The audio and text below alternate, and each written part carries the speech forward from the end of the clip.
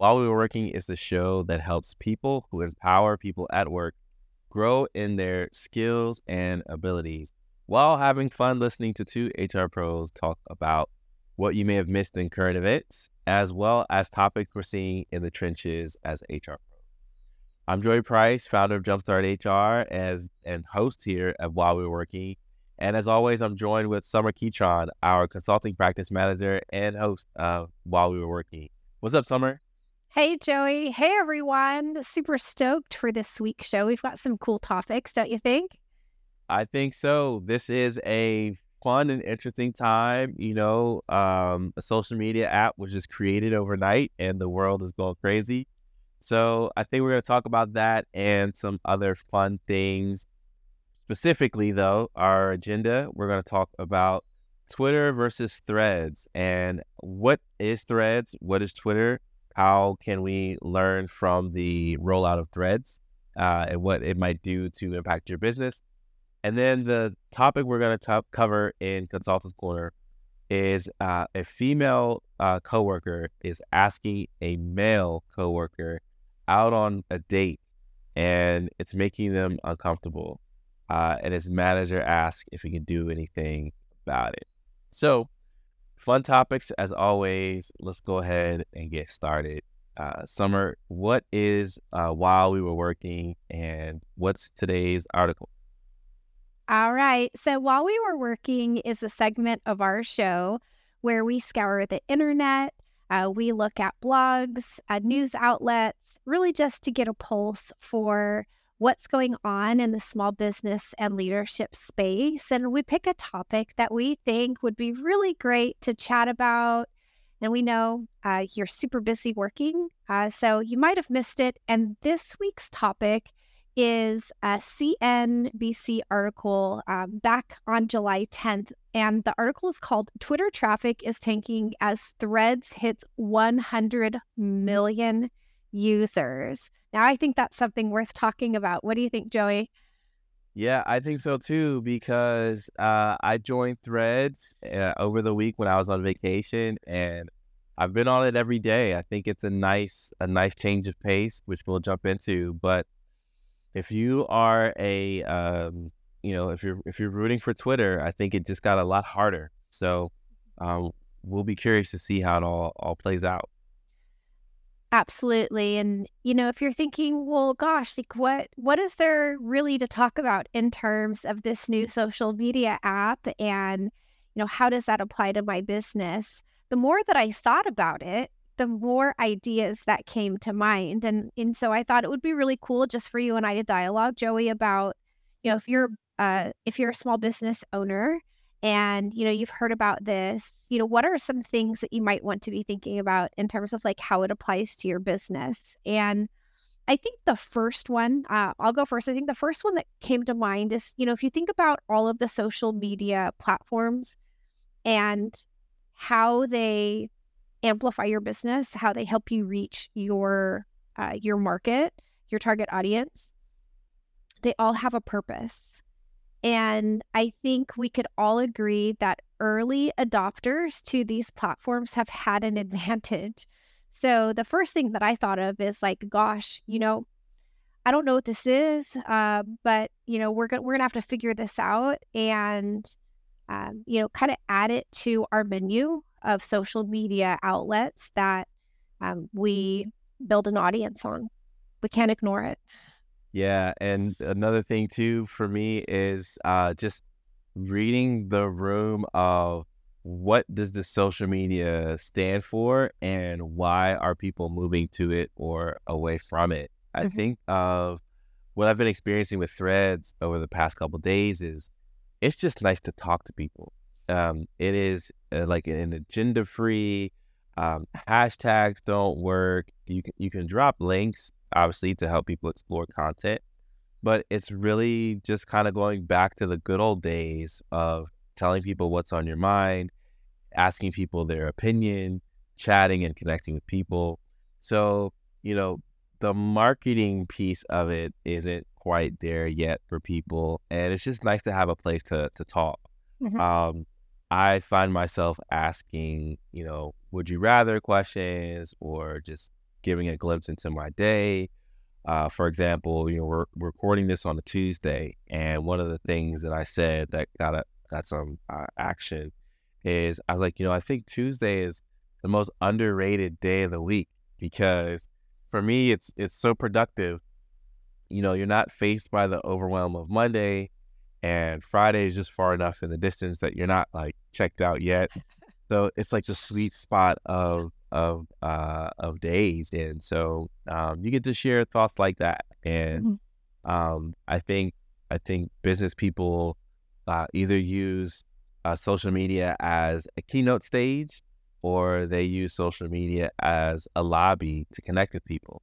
And Threads feels more like a lobby to me. I don't know. What do you think, Summer? Well, I was never a big Twitter user. I have an account, I started using it, and I think from very early on, the piece that really turned me away was it felt super spammy.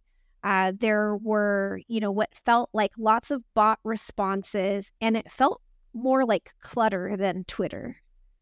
And, to me, it's like, if I'm going to spend time on an app and engaging, I do want to have those conversations and I want them to be meaningful. And so if I have to kind of filter through what feel like it's a lot of work to get to the actual content, that's not really enjoyable to me. And I feel like Meta recognized that there was an opportunity here. I don't know how long ago. I mean, I know they wanted to buy Twitter a long time ago. Um, so I know that there was an interest there, but from a business standpoint, I really thought that this was brilliant because a lot of companies would say, well, like Twitter already exists. Like, creating something that's just like it, like who's going to use it? And, one of the biggest, excuse me, one of the biggest challenges with when there's a new platform that pops up is building your audience, right? So it's like, something new pops up and I'm like, oh gosh, like now I've got to like go find all of my friends and like, I have to wait till they join. And there's just kind of that pain with like building up a new platform. And I thought it was really brilliant that Meta, despite there already being a competitor in their space, you kind of looked at it and said, listen, like Twitter's not making some great choices right now. Yeah. We're going to build, our version of Twitter. We're going to improve it where we see that there are weaknesses and we're going to wait for the right opportunity. And I think they did. I think they timed it wisely to where, Twitter has struggled since, Elon's taken over. Yep. And I don't think their timing could have been any better. Well, and so this kind of brings it to the HR conversation because part of the timing of creating Threads is that Twitter just laid off a ton of people. I think they went from they shrunk their headcount by 80%. And so you have all of these developers, engineers, programmers, people who are really smart about how Twitter works, what its flaws are, and how to improve it. And maybe they didn't have a voice with Twitter, but some of them joined Facebook or Meta, and now we're able to launch Threads. And so to me, obviously there's a whole conversation maybe with an attorney at some point about, NDAs and, if you lay somebody off, can they share trade secrets? Obviously, if you just left Twitter to go work for Meta, you're going to know some things, right? There's no Men in Black pen that says look directly into this and all the trade secrets are gone. But if you are in a space where a competitor is laying off a lot of people, um, they have intellectual capital. They know what's good and bad. I mean, we see it in football or sports all the time where a person or a player leaves a team to go to another, and they know the playbook like the back of their hand. So it's very fascinating from the HR standpoint as much as a social media and business at large standpoint, because it's essentially trading talent. And yeah, so I don't know. I opened up a big thing there, but what do you think about that part, Summer? Yes, I mean, there's definitely so many things to talk about the more that I really started to think through this. Like you said, from an HR standpoint, from a business standpoint. You talked about talent, but one of the things that I was really spending some time reflecting on was thinking about, Elon's approach uh, at business. He's done this before where he goes in and he makes these really, really drastic cuts to try to save money. And I know this has worked fairly well for him in the past, but I don't think that he really expected. I don't think that he could have seen that it would ultimately make them as weak as they are now, because it's one thing just to be trying to get by with a fraction of your workforce and, kind of limp along. But it's an entirely different landscape when now you're trying to hold your position and now kind of battle a newcomer who is, really coming at you fast and furious, and you don't have the same army to fight the fight. So I think it's going to be I think it's going to be a really like tough uphill battle for Twitter.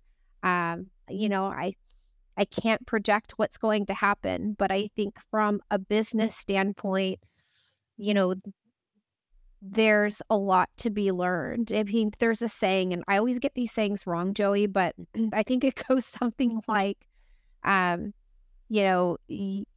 always work. What is the saying? Always work like your competitors are working like twice as hard. What is the saying? I'm sure you know it. I don't, Summer, but this is a fun pod moment. It's cool. We'll roll with it. Let's make something up. So always work as if your competitors are working twice as hard, and always work as if your competitors could tap your talent, which, that's something we talk about in the HR world all the time, is even state interviews and exit interviews, and, what is it about the company that keeps you here? And a question that I've asked before with groups is, if a competitor were to be built across the street, what would entice you to go work for them? So, yeah, this war on talent, it's a real thing. The war for talent is a real thing. We talk about it in recruiting. We talk about it in HR. We are now seeing a true byproduct of that, where Twitter made some would call it calculated, some would call it not calculated, but they made a move to let go of talent, and that talent went somewhere, and that talent did something. And now Threads is the fastest app to 100 million subscribers, even faster than ChatGPT, which broke mind-blowing records of taking like 20 days or something. I think Threads did it in like a couple hours. So yeah, I think that there are many business takeaways from it. Is definitely keep a pulse on what's out there in social media and how people are connecting. Follow the trends, because your customers are likely on this, and your employees are on it, and your vendors and your partners. So see, well, what's the sentiment? Why are people going from, Twitter, where it's, pretty divisive, to Threads, where it's more an attempt to unite. And then also talent, right? Making sure that talent is protected, and that you do what you've got to do to make sure that people stay on your team. And the last thing, Summer, before we go on to the next piece, that I totally forgot, but I'm sure our audience will appreciate. Do you remember when Zuck was the bad guy? And now he's the good guy because he's got the app everyone's going to. So the sentiment of business, just keep the hits coming, and then, you may be the bad guy today, which will be the good guy a couple months from now. So I can't even remember what controversy Meta was in. But now all of that doesn't matter in the grand scheme of things, because people are talking about Threads and talking about it positively. So It's quickly It's amazing how quickly the tides can turn. I Yeah. mean, hate him or love him, I think he's brilliant for what he's been able to create, with the business, and I'm so curious to see how this pans out, but early indicators, it's not looking good. It's not Yeah. looking good for Twitter. Yeah, I mean, it's already, valued for less than what Elon bought it for. And just with the tides of the economy and maybe advertisers, you know, finding new places to invest their dollars, it's a tough sell. Tough sell for sure. Um, yeah, all right. Well, let's go ahead and jump into Consultants Corner. And Consultants Corner is where we talk about the good, bad, and ugly about life in the trenches from an HR standpoint. And so we get letters, we get emails, we get comments on social media. We see things and it's like, oh, I want to take a note of that because we may want to talk about it on the show. This one, I feel like we are. Do you remember Loveline, Summer? You remember that show? Dr. Drew and Adam Carolla? I do, actually, I do. That's actually I think the first place I ever, like, heard about those 2. I mean, now they're, like, well known, but Yeah. they were on a local I think it was, like, a local radio station actually here in California. Yeah, it was. I think it was K Rock. It was. K Rock. Good And memory. because it was syndicated all across the U.S. So I got to hear it over in Maryland. But it's super deep cut for those of you who know Loveline. But this feels like Loveline because someone's asking us some relationship advice that has a hint of HR in it. And so the question is, of course, asking for a friend. Say there is a female employee that is asking a male employee on dates and overall making him uncomfortable. His manager asks if he wants her to do anything about it. So obviously the manager is a woman. And he says no, it will make it worse. So Summer, this person's asking for a friend, obviously, but what would you tell the employee, the man that is getting asked out on dates? What would you tell him? Well, I think I have to fall back on, kind of some of my good HR tips and guidance that I would share with anybody in this situation. And that is the most important thing is to make sure that you communicate to the individual that's making you uncomfortable that their behavior is not welcome, that they're not interested and that they want it to stop. Yeah, it's that piece. What do you want them to do, right? So people are very bad at reading yellow lights, but you gotta give them a red light. You gotta say stop. I want you to stop. Yep. Yeah, yeah. So okay. So you would tell him to ask the young lady to stop. Um, we're HR folks. Let's look at this at another level and say, what type of policy or prevention could an organization put in place so that if people are not wanting this type of attention, um, Mhm. what should an organization do? Oh, tough questions, Joey. Well, of course, every company should have their anti-harassment policy to set and kind of manage expectations. But another one that comes to mind that we've actually talked about on another podcast is a company dating policy. I think that just goes a little bit further to set expectations about what is or isn't permitted in terms of workplace relationships. So, you talked about yellow lights, and I love that term because I feel like most people in the workplace want to be polite. They don't want to make anything uncomfortable. They don't want to upset somebody. So even in this situation where it sounds like the gentleman was uncomfortable, uh, it sounds like he wasn't ready to put up the red light and instead was like maybe kind of trying to tiptoe it. And unfortunately, that's where there's mixed signals Yep. because not everybody is going to see and hear the same thing that like, no, they're really telling me no, they're not interested. But miscommunication happens regularly. Yeah, it does. It does. And that's why we offer DISC, because communication is such a thing that people don't understand Mhm. about one another, because we bring our own biases, preferences, and observations into the scenarios and situations that we come across without thinking that maybe someone sees this a little bit differently. So, I definitely want to have a dating policy, definitely want to have a, workplace romance policy.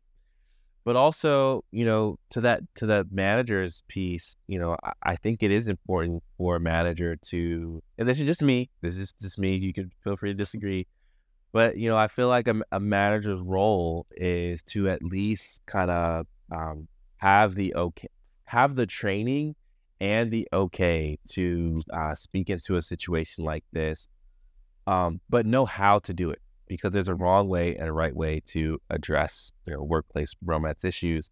You don't want to have the person, that's there, feel embarrassed or what have you, but maybe just a friendly reminder is a way to let them know, like, hey, it's not okay. Just letting you know that someone else knows, and just letting you know from another person Mhm. that, this behavior isn't necessarily appreciated. So, uh, it's not to, again, make the person feel bad, but you have a duty as a manager to ensure that everyone has a great place to work, a great environment to work. And if you are aware and you have the influence on the personnel, you've got to say something. I think Y so. You do, and I'll take that a little bit further and share some of my thoughts and advice because, this is an interesting situation where it's a female asking a male, right, or making male uncomfortable, and we typically hear, like, more common than the other way around, but they do occur, and I think first off, it's really important that we treat them equally, right, that we treat them just as serious, whether a male asking a female out the other direction or any combination of, like, they need to be treated with the same severity, the same handling. And I've actually run into similar situations, uh, working in HR where there's been something that an individual has said to another or done that made them uncomfortable. And this behavior continued, and the manager knew about it, but didn't think that it was that serious, or the manager knew about it, but was asked actually not to report it. And I think the takeaway here that you touched on, Joey, is that if you are a manager and you have any knowledge that somebody is doing something that's making somebody uncomfortable, as soon as you learn of that, you have an obligation to the company. You have a duty to handle it. Now, it doesn't mean you have to handle it yourself. It may mean that you report it to HR or you report it to your manager. But I think the biggest takeaway is you can't keep it to yourself. And, that's often how I have that conversation. If somebody comes to me and is like, hey, so and so, is doing this, making me really uncomfortable. I'm losing sleep. It's really stressing me out. I'm going to take care of it. I don't want you to do anything. I would say to them, like, I really want to respect your request of me. I do have an obligation to ensure that you are safe and that you are comfortable here. And I do need to investigate this and to please know that to the extent that I can, I will maintain your confidentiality. But because I now know, I'm really sorry, I can't not do something about it. Yeah. Yeah. And we see totally awful things in the news all the time, where it's like, gosh, if someone would have spoken up, something wouldn't this bad wouldn't have happened. there was recently a big thing in college sports where there was a football team that had inappropriate hazing. And so the school launched an investigation. And this isn't a direct quote, but this is essentially what they said. They said, while the coach wasn't aware, the coach is still held responsible because there were plenty of opportunities for him to be aware. So the naivety, the out of sight, out of mind isn't an excuse when it comes to liability in the workplace. And so it's not just, colleges and hazing, but it's things that make people uncomfortable no matter what. Yeah, and there is actually a saying, one of my awesome, bosses I used to work for, Allison Wagner, when we had these similar conversations, the way that we would explain it to managers, is that if you as a manager know, we know. So the saying was, if you know, we know.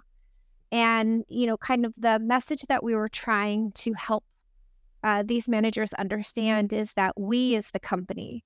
So if you as an employee know of something, then the company has knowledge, and therefore the company can be responsible for anything that may come out of this. So you have a duty to report. Yeah. Yeah, I couldn't agree more. So, the takeaway from this piece for sure is even though the guy is saying, "Hey, no, it's cool. I'll handle it."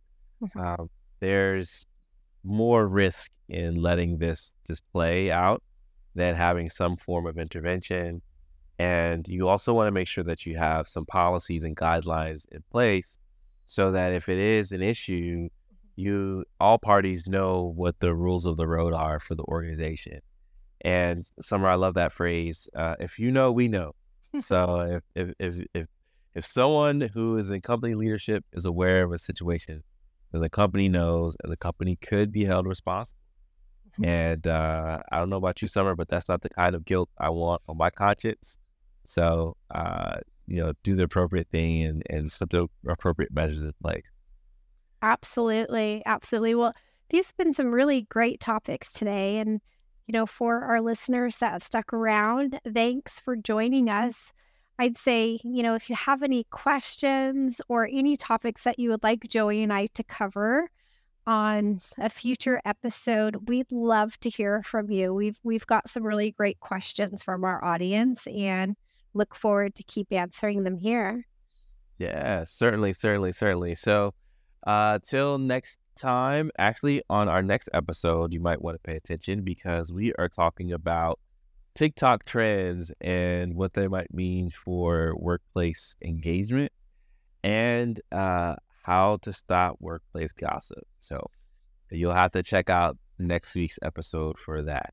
All right, have a great one. Thanks, everyone.